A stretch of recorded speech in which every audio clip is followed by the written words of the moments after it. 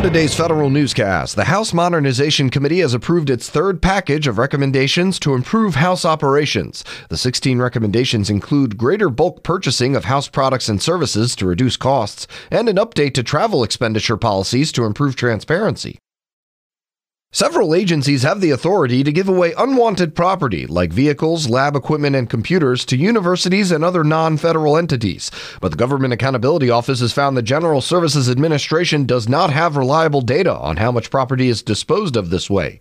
Without it, GAO says agencies could be missing out on opportunities. And members of Congress have proposed expanding the role of the Postal Service to include things like banking services, but GAO said adding those functions may not be a good idea. They could increase operation costs and decrease the efficiency of its mail and package delivery.